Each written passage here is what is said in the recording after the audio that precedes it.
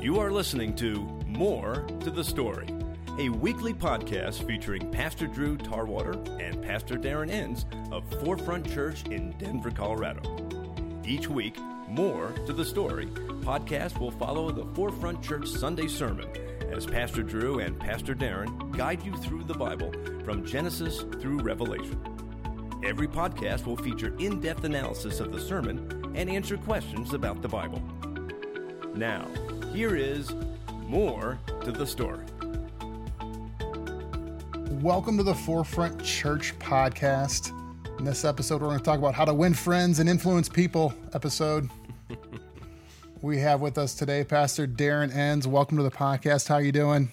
Hey, I'm doing good. Pastor Drew Tarwater, he's on assignment. So he is not here today. So it is just Pastor Darren Enns and myself. I'm Rob Blasi today. We are talking about last week's sermon, which was overall the 12 disciples being called. So Darren, can you give us a quick recap of what that looked like? Yeah, so I didn't preach the sermon, so I obviously won't be able to give you as much of a deep dive recap as Drew does, but I do make the study guide for our life groups every week, so I'll kind of go over that a little bit. Drew started out by asking how does someone know if we're a Christian? Like what are the markers of being a Christ follower, and what does that look like in our culture? Because a lot of us might say it's behavior, or it's do we wear something? It's kind of interesting about how much we infuse the culture within ourselves and our church. And so just a really great question to start out with. Another thing he talked about was about becoming versus belonging. Typically, at least we here at Forefront, we really want someone to feel like they belong and they can be a part of our community. They can be part of the people of God. And then as the time passes, then all of us are eventually becoming someone who looks more and more like Jesus. And so we don't want to judge everyone, because these disciples, which was the main thrust of the sermon about Jesus forming his 12 disciples and calling them out of their previous lives, was that they did not look like anyone expected. They did not look like someone who was in the kingdom of God, who was a disciple. They were common people. They were sinners, or at least viewed as the worst of sinners. Drew talked about Matthew being a tax collector. Tax collector was the worst. It was a Jewish person who was extorting his own people for his own gain, because the tax collector could charge whatever he wanted, and that was meant to be his own income and the tribute to Rome. I forgot that he could charge his own too, like his own margin rate on top of whatever Rome wanted. Yeah. Right. And so that some tax collectors were hated.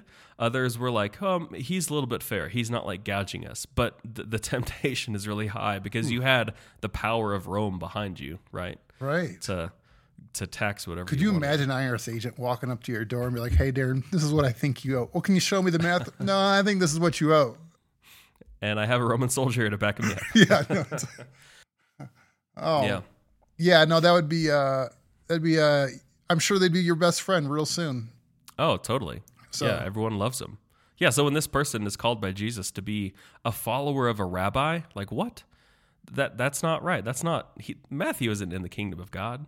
He's gouging his own people. He's the worst of sinners. Right. You mentioned that being called by a rabbi. What did it look like to be a rabbi back in those days? What did it look like? How'd you get there, and what was the authority of the rabbi? Yeah, rabbis were viewed, of course, very loftily.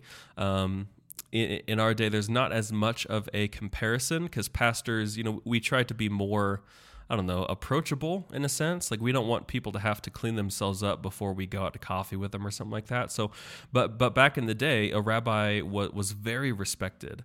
And if you were called to, the thing about Jesus and the calling of the disciples here is that he went out and found people and asked them to follow him.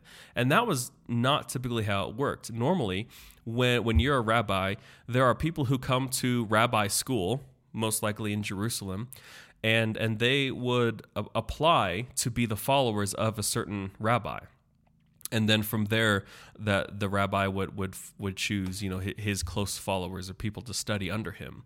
And so for Jesus to come in and all of a sudden go out and find random people who are not in this school and say, "Hey, you come and follow me," that was quite different and quite scandalous. Like, and that's one reason when like they dropped everything. Like, it is culturally acceptable when a rabbi calls you to follow him. First of all, that didn't happen. But second of all, if it did happen, you were like, yes, please. I don't want to be a fisherman anymore. No offense to Rich out there who loves to go fishing every midweek, but fishermen were not wealthy. It was not a great profession. Drew talked about kind of dirty and grungy type of things. It was definitely an honest living, of course. Mm-hmm. But if you have a chance to become to work out of that occupation and become a respected theologian of your day, you would totally do it. No, it's interesting to think about too, because he's also mentioned like how like they're also working overnights. So it's hard work. You're working overnights, and then a rabbi calls you. So there was some point of this where Jesus was recognized as a rabbi, or at least a good teacher, maybe at this point, to go like, because rabbis would have their disciples. That wasn't an unheard of concept. Mm-hmm. Yeah. So as far as how much was Jesus a rabbi, I'm not entirely up to date with what scholars are saying about Jesus's life before he was 30. Mm-hmm. It is generally agreed upon that he was 30 when he started this whole thing. Mm-hmm. And so he had 25 plus years of his life in Nazareth in Galilee, where he was just kind of doing his thing, making a name for himself, getting trained up, mm-hmm. Learning the scriptures, those sorts of things. Some people like to think about the psychology of like, how did he know he was the Son of God? Like, how did he figure out he was the Messiah? Right. That's a lot of speculation. Fun to think about, but since Drew's not here, we're not going to go there. Yeah, okay, fair enough. But anyway, yeah. So he was there for like 25 plus years and learning things. And interesting thing, so Nazareth was in the middle of Galilee, which was a predominantly Gentile area. Okay. Nazareth was a Jewish place. And so they had kind of their own special little Bible study. They were far away from Jerusalem, and so they really didn't have the best rabbis up there with them. But it was a Jewish town, and so the synagogue there was a place of study and a place of worship, and the Jews would gather there. And Jesus was known in his community for sure. It's not like when he stood up, the story we get in Luke 4, and just started reading from the Isaiah scroll, that this was like a weird thing that happened. It was his custom. That's what the scripture says there in Luke 4. So it was normal for Jesus to be in the synagogue and teaching and being a quasi leader of that area. That was one. That's actually a verse. One of my friends told me the other day, because I missed church the last few weeks, and he goes, "Yeah, even Jesus went to the synagogue." Yeah. And I'm like, "Okay, good point. We should go." Yep. So he's teaching there, and he calls like he calls the 12, and they all come from different professions. Like, so the next step is now, like, I always wondered in this step, like, how did they provide for themselves? Like, you're now, like, Jesus wasn't like, I mean, was they bivocational disciples? Right. It's interesting. They all had a job. Yeah. Here's where I'll answer that. I think there's a person named Joanna, right? Yeah. Let me do a quick search. Joanna is like a really popular...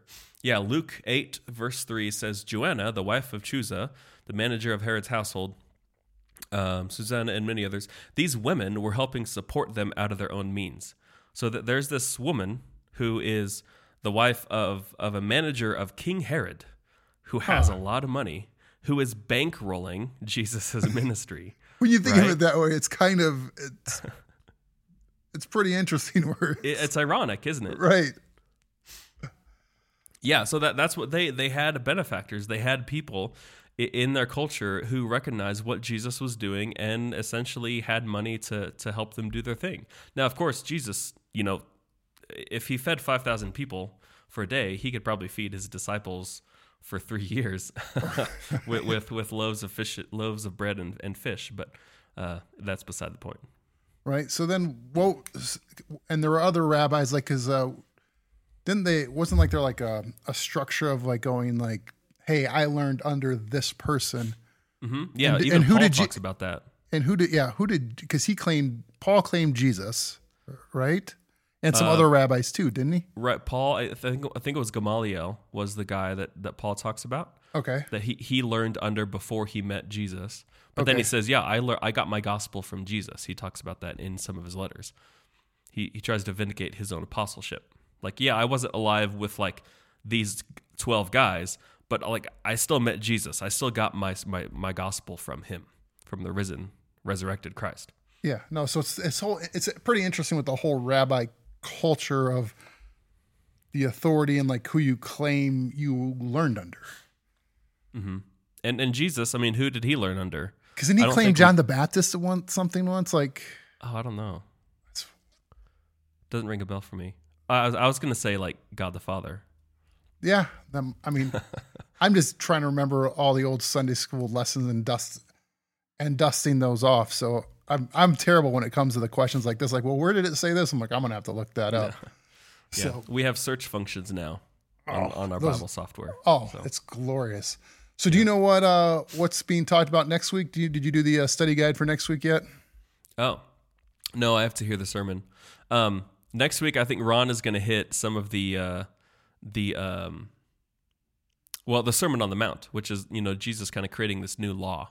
Yeah. Because the thing that's interesting about, especially in Matthew, and I'm going through this with my Bible study, is that Matthew is putting Jesus into so many Old Testament narratives and so many themes. I think we talked about this last week, right? Mm-hmm. So coming up in the Sermon on the Mount, globally speaking, Jesus he's creating his law. So he's the new Adam.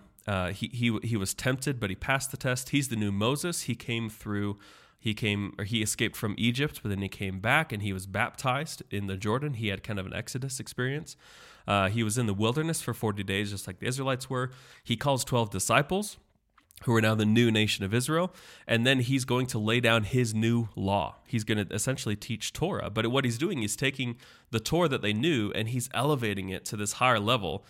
And it's so like you've heard it said, do not murder anyone. And most of Israel could say, check, I got it. So I'm good on that law. But Jesus says, actually, like the intent of this is way, way deeper. If you harbor anger for someone in your own heart, like you're not fulfilling the law. The point of the law is to make a new person out of you. And so the law in itself is ineffective. And so Jesus is showing the intent behind the law and how he is living in the Spirit. He's able to fulfill the intent behind the law. But Jesus is laying this down at such a high level that's unattainable for someone who does not have the Spirit, that it was really, again, revolutionary. And especially the Beatitudes, like blessed is this person because they are going to inherit the kingdom of God. I'm just doing a bit of reading on that. And the word blessed there really means happy. Like guess what? If you are happy because you are meek and humble, because you know that you're going to inherit the kingdom of God, you're happy. Like that's a great thing. Everyone should desire happiness. God's intent for us is to be happy, not just like suffering, but saying, oh, #blessed. Yeah, no, it's interesting. It's interesting to think about with the Beatitudes is where he's redefining or clarifying the law, where it's like, hey guys, this is what I meant. This is what you guys should be doing. Mm-hmm. This is where I always think about that example of like what's it look like while you're driving down the road? Are you, the speed limit says 65, but what it really means is 75. It's like, you can go 71. It's okay. Yeah. It's like, what's the, and if you're in the left lane and passing, I mean, there's this whole set of new rules. It's like the unspoken rules in baseball. Yeah. But no, be looking forward to that from Ron and you guys coming forward. So did we miss anything, Darren? And Drew's on assignment if you're wondering where Drew's at. So yeah, he's in the field. Yep. A field day with his daughters. There was something, we kind of shifted some sermons around and, just because of some circumstances. And so Drew was going to have a sermon on Luke 4:16-30. Yeah. Specifically that passage. And it's one of my favorites because I think there's so much in here. And actually, I'm preaching this in one of my preaching classes coming up here. And it's so interesting what's going on. And so the gist is that Jesus here, he's in the synagogue, as was his custom. That's chapter 4, verse 16. We've already talked about that. And he goes up and he gets the Isaiah scroll and he unrolls it to the specific place and he quotes from it. And here's what he says. The Spirit of the Lord is upon me, or is on me, I'm reading from the NIV, because he has anointed me to proclaim good news to the poor. He has sent me to proclaim freedom for the prisoners and recovery of sight for the blind, to set the oppressed free, to proclaim the year of the Lord's favor. And then he's done. He rolls up the scroll, and then he sits down. Now, it's very important to know that sitting down for a rabbi meant he was about to teach. It's not like he was upstage, mic drop, up on the stage, and then he set the Bible down and went back into the congregation seats, and everyone's eyes just followed him. No, he was up there, and he was about to preach, and teach some stuff. The interesting thing about this Isaiah passage is that it's actually a combination of a couple different verses, and he also stops at a really interesting place. So it's from Isaiah 61, verses 1 and a little bit of 2, but he also brings in a passage from Isaiah 58:6, like 3 chapters beforehand. And then he stops right before it talks about judgment of the Gentiles. And that's very important, that if you don't know that Isaiah passage, you just miss something there. Now, I already mentioned that Nazareth was a Jewish town in the middle of a Gentile area. Mm-hmm. These people who were in Nazareth had a certain sense of national pride and national identity in their Jewish heritage, and they knew that the kingdom of God was supposed to be for them. And so when they read this passage from Isaiah, when they read this passage from Isaiah, they don't stop where Jesus stopped. They keep going because it talks about the kingdom of God coming to the Jews and the Gentiles being judged. They're like, yes, that's what's supposed to happen. The Gentiles are going to be judged. Yes. It's for us, not them. It's like our defense coming through. It's like, yes, it should. Yeah. We can't wait for it to come through. Yeah, and judgment is a good thing, right? We all love justice. We don't want murderers to walk free. Absolutely. And so if a Jewish sense of national identity knew that Gentiles were outside the kingdom of God. They were sinners. They were going to be judged. But what Jesus does here is he stops right before that happens, and by bringing in this other verse, he has sent me to proclaim freedom for the prisoners and good news to the poor. Like, wait a second, Jesus, why are you combining these verses, which was legal for a Jew to do when reading the prophets? Mm-hmm. You could kind of combine a verse or two, not when you're reading the Torah.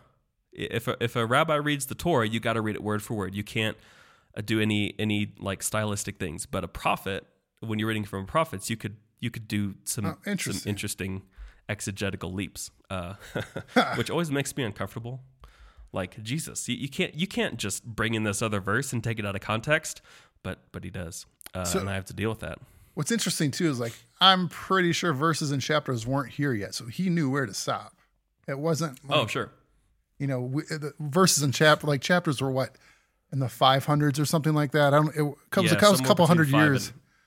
Somewhere between 500 and 1,000. Yeah, so it's so when we talk about, like, he stopped at verse this, like, he knew where to stop. Right. But he still stopped at that specific place. Yeah. Like he had in his head, okay, I want to read this part of this passage, bring in this verse from a couple columns earlier in the scroll, and then he went back over and finished it and stopped there before going on to the judgment part. And so here's the thing. Later on in verse 22, isn't this just Joseph's son? I love What's that part. I love that. We're like, isn't this Joseph's son? Like, who is this? Yeah.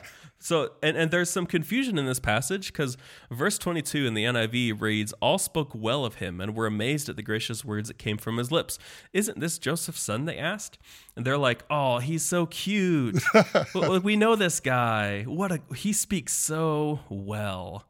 But then Jesus, like, talks a little bit more, and as his teaching progresses, the people get so angry that they want to kill him. Like, that's really weird. And that's probably one of the toughest things about this passage is that, 6 verses later, they take him up to a cliff and they're about to throw him off. So, like, what in the world happened? I actually think that verse 22 is translated a little bit, or should be translated a little bit differently. Yeah. Do you want me to get in some Greek? Yeah, absolutely. I just think Okay. that like all I could think of is like from like Anchorman where they go, oh boy, this escalated quickly. Yeah, and it happened so fast. So my question is, what did Jesus say for that to happen? But actually, the words that Jesus says, I think makes him offended from the start. So, okay, here we go. Here's Okay. into some Greek. So, Rob, you're my lay person. Okay, perfect. Who hasn't had Greek? It's my skill set, not knowing things. Yeah. Okay, so you know how English has, we have like subjects and verbs. You with me so far? So far, Okay, and we also have direct objects and indirect objects. kind of get you there. Okay, I'll take it. Okay. So I'll here's a smile along. sentence. Okay, you smile and nod. Yeah. Here's a sentence. So I hit a ball with a bat. Okay. Okay. So subject. What's the subject of that sentence? I hit the ball with a bat. I And what's the verb? hit. Okay. So now we have two more nouns. That one of them is the direct object. One of them is the indirect object. So Yep. I hit and then ball with the bat. Which one do you think is the direct object? The ball. Yes, direct object is the thing that like receives the action. Yep. It is actively involved in doing the action. Okay. Okay. Indirect object then is with a bat. Correct. It's the thing that is used to act upon the direct object. Now, the complicated thing about English is that we only know those things because of word order. Like if we switch that up, it's like a bat hit me with a ball. The direct object and subject and verbs are changing because the word order switched up. Okay? You should Got just it? ask me to read that sentence right off the bat. I would have gotten it all mixed up for you just to prove your point. Yeah, right off the bat. I see what you did there. Right? I'm glad Okay. you caught that one. Yep. So here's the thing about Greek then. Greek attaches different endings of words to identify whether it is whether it's the noun of a sentence or an object of a sentence. Okay? Now, speaking specifically of indirect objects, we call it in Greek the dative case. So dative typically means like in, with, by. It's like extra information that's passively there about another object. So that's with a bat. Okay? In this sentence here, all spoke well of him is a dative case. So that's like an indirect object. So the him, the pronoun him in Greek is that indirect object. So because of a little bit of, what do I want to say, wishy-washiness or interpretive options in Greek, you can have what we call a dative of advantage, which is good, or a dative of disadvantage, which is bad. So the verb here simply means to witness or to bear testimony about. So all were bearing witness, what? About him is a positive or negative. The Greek actually does not tell us. We have to understand this from context. Now, a lot of scholars, and including most of these traditional translations, will just put it positively, because this word is generally used in a positive sense. Like martyreo is the word that we get martyr from. If someone is a martyr, they are bearing witness to the glory of God. That's a good thing, even though they were killed for that, a martyr. But in this case, I think, and it's not just me, other scholars think, that this actually should be a bad witness. They're like bearing witness against him. Like a court testimony almost, it sounds like. Yeah, maybe. But that they're doing it like, so maybe if we change our tone, it'd be like all were bearing witness against him and were like incredulous at these words of grace that were proceeding from his mouth. And they're like, isn't this Joseph's son? Yeah, that's how I kind of read it. Like, hey, isn't this like when you ask it with a question mark the way it is, like even in our day, like, hey, isn't that Darren over there? Like, right, like didn't this guy grow up here? Like, what's he doing? Does he have license to say this? Yeah. Like Jesus has some amazing rhetoric. He's a very good public speaker, and you can appreciate that about someone, but at the same time, you don't have to agree with what they said. Correct. Absolutely. Yeah. No, that's interesting to think about. Where like scholars think that it may be more on the negative side of going like, hey, isn't this Joseph's son? Or instead of, Like, isn't this Joseph's son? like He's Yeah. one of us. Right? No, that's Yeah. an interesting way to think about it. And then it kind of changes the story of then it makes a little bit more sense of like, hey, so then like as it goes on a few verses later where they're trying to push him off a cliff or, get him like in a time frame, like, is that the same day, same time frame? Like, what are we looking at? I mean, it's part of the same narrative. So yeah, I'd imagine so. Because in verse 28, it says, all the people in the synagogue were furious and they got up and drove him away. So yeah, same time frame here. And the two stories that he shares in verses 24 through 27 are about Old Testament stories from Elisha and Elijah, the prophets, where like there was a drought in Israel, and yet God did not provide for Israel, but he provided for this Gentile widow. Naaman was a foreign military commander, and God healed him. Like Jesus brings in these stories of blessings to the Gentiles, not to the Jews. And he uses those to reinforce his idea that, hey, guys, guess what? Like, I am your Messiah. The Spirit of the Lord is upon me, and I'm here to proclaim freedom to everybody. But it's for the Gentiles. It's not for you, Jews. Like, you already have this inheritance. You already have this law. I'm here to open the kingdom of God to everyone else.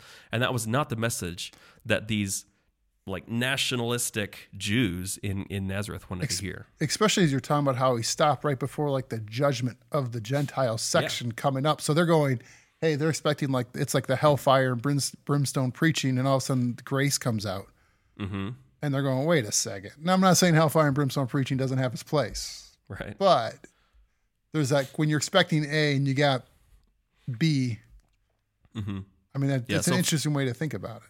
Yeah. From the outset, Jesus was like, he wasn't preaching what Jews wanted him to preach. And that's one reason that most Jews rejected him, at least the high elite Jews.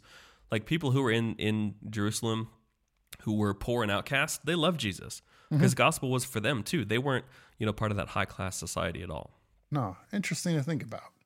Well, those are some good thoughts to take into the going into the Beatitudes coming up here in the next couple of weeks. Mm-hmm. So, all right, I'll ask again. Anything that we missed, Darren? Any parting thoughts? I think we're good. I've talked enough. Drew, any parting? Oh, he's on assignment. That's right. We missed you. We missed you, Drew. So, all right, well, we'll get this wrapped up. If you have any questions or thoughts you want to share with us, feel free to email us life@forefrontchurch.tv, or if you're at church, there's connection cards and the boxes in the back. Feel free to write your question down and put them in the boxes in the back. We'd love to hear from you, as we want to develop a question and answer episode here in the relatively near future. So it'd be fun to hear your questions. So Pastor Darren Enns, thank you so much for your time. My pleasure. Thanks, Rob. Yep. And I'm Rob Blasi. Thank you so much for listening. We'll see you next time. You have been listening to More to the Story, a weekly podcast featuring Pastor Drew Tarwater and Pastor Darren Enns of Forefront Church in Denver, Colorado. Each week, More to the Story podcast will follow the Forefront Church Sunday sermon as Pastor Drew and Pastor Darren guide you through the Bible from Genesis through Revelation. Every podcast will feature in-depth analysis of the sermon and answer questions about the Bible. Thank you for listening. We'll be back next week with another edition of More to the Story.